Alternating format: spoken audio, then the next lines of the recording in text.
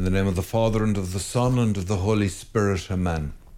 Father Brendan Kilcoyne, coming to you from Athenry with the Brendan option, by which you have now learned to hate, courtesy of Immaculata Productions. Good people who should not be blamed for this. Immaculata Productions need your support. You got your subscribe button, and you got your Patreon. And as one enterprising parishioner pointed out to me lately, you can send us something if you want, and we just have, for your convenience and for ours, come to a deal with the people at PayPal. So now we're on PayPal. So there are any number of ways in which we can relieve you of your hard-earned shillings. And I am going to deliver in this video. Because if you thought that I was going to bore you, you are so wrong. I am going to take you, ladies and gentlemen, all the way to hell. And hell is not boring. Come on, you know this. It's like when I was in education and people would, they would say to young people, don't smoke. It's not glamorous to smoke. You only think it's glamorous, but it's not. But they always knew you were lying. Smoking kills you. Of course it's glamorous. Like napalm. Anything which belongs to the edge and is terrifying and can destroy you is glamorous.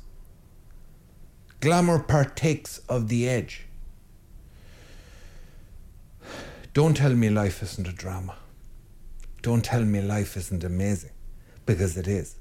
And one of the reasons life is so amazing is that we know it ends. It has the glamour of being on the edge.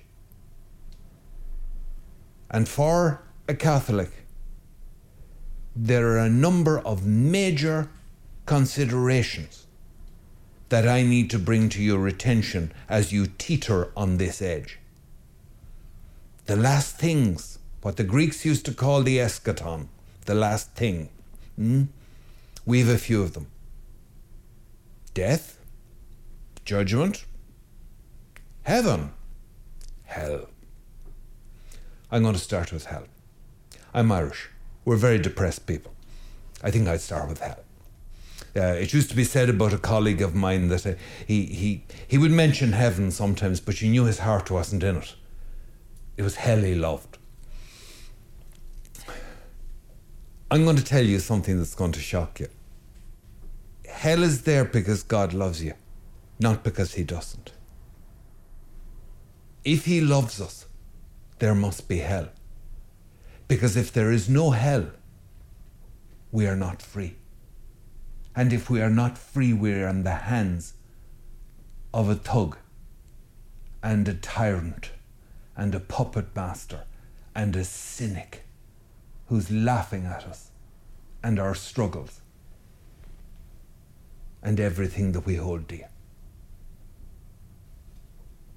There must be a choice.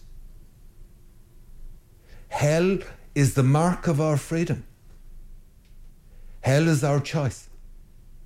Hell is our option to get away from God, should we so choose. And the very concept of mortal sin in Catholic theology involves freedom of choice. So don't talk to me about the modern world having ushered in freedom, because we were telling the world about freedom when nobody was talking about it in the same way. You have it all to play for. All to play for. You have everything to win and everything to lose. You stepped into this casino, monsieur, madame. The game begins. If there is no hell, he doesn't love you. If there is no hell, he doesn't respect you. I don't want a God who doesn't give me the option to give him any number of fingers I choose to combine and walk away. If that's all he thinks of us, then, to paraphrase Flannery O'Connor speaking in a different context, then to hell with him. She said it about the Eucharist as a symbol. If that's all it is, then to hell with him. My God loves me. He has given me a choice. It has been well said, I think it was C.S. Lewis, that the door to hell is bolted on the inside. I think actually what he said is that one cry for mercy would empty all of hell. It is full of those who wallow in the bitterness. The burning lake of hell is the burning lake of their own self-righteousness, bitterness, their contempt, their hatred, their loathing for others. I think it was Hitler's secretary, Traudl Junge, who said that woman is only dead about a decade, I think. One of his secretaries. She took down his final will and testament, and she couldn't wait to take it down. Now she said, we'll hear what the point of it all was. And he had nothing new to say. The same hatreds, the same resentments, not a word of explanation further, not a word of apology, not a word of anything, the same. And yet I am not allowed by my church even to say that this terrible man is in hell. No, because judgment alone belongs to God. But this I know, that the idea that we are all saved simply by existing is contrary to the church's immemorial teaching, is contrary to the scriptures themselves, and is contrary to the love of God. You consider what one of the greatest acts of love a parent does is. How terrible it is.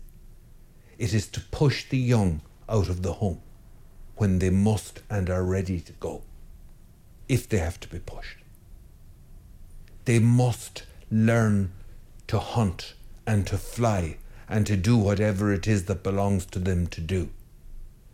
Human young must learn to function in human societies and in the world. They must have freedom. They must be let go, even if it breaks the parent's heart, even if that freedom is used to go against everything the parents have taught them.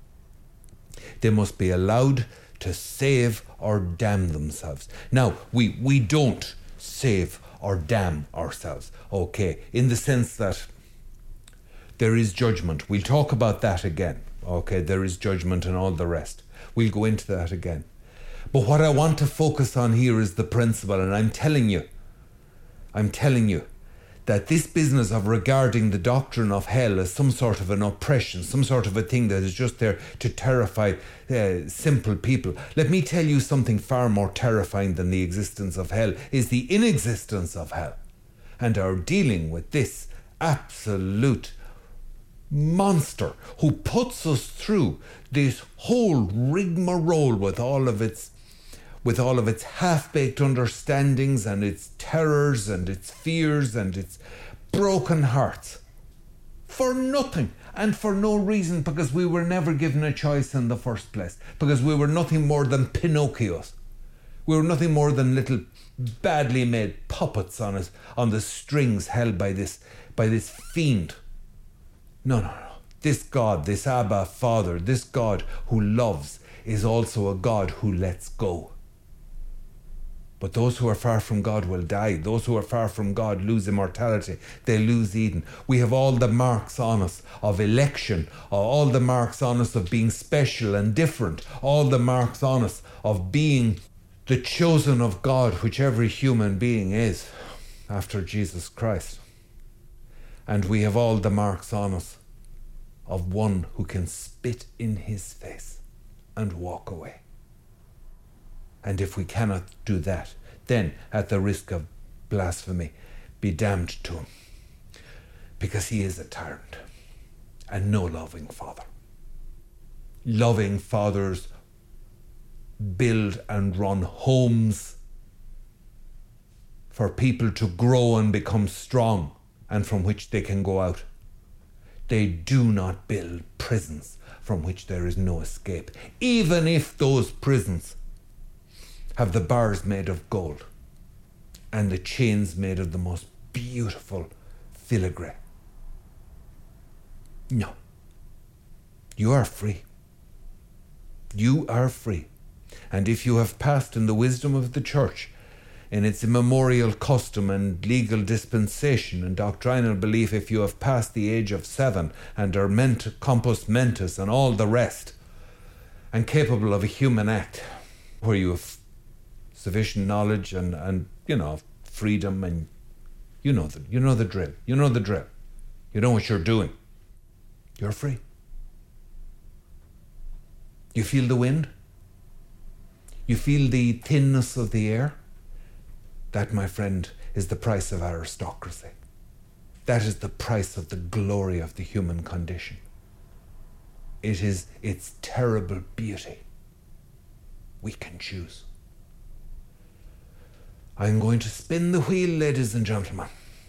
I'm here in my evening dress, and I am going to spin the wheel for you.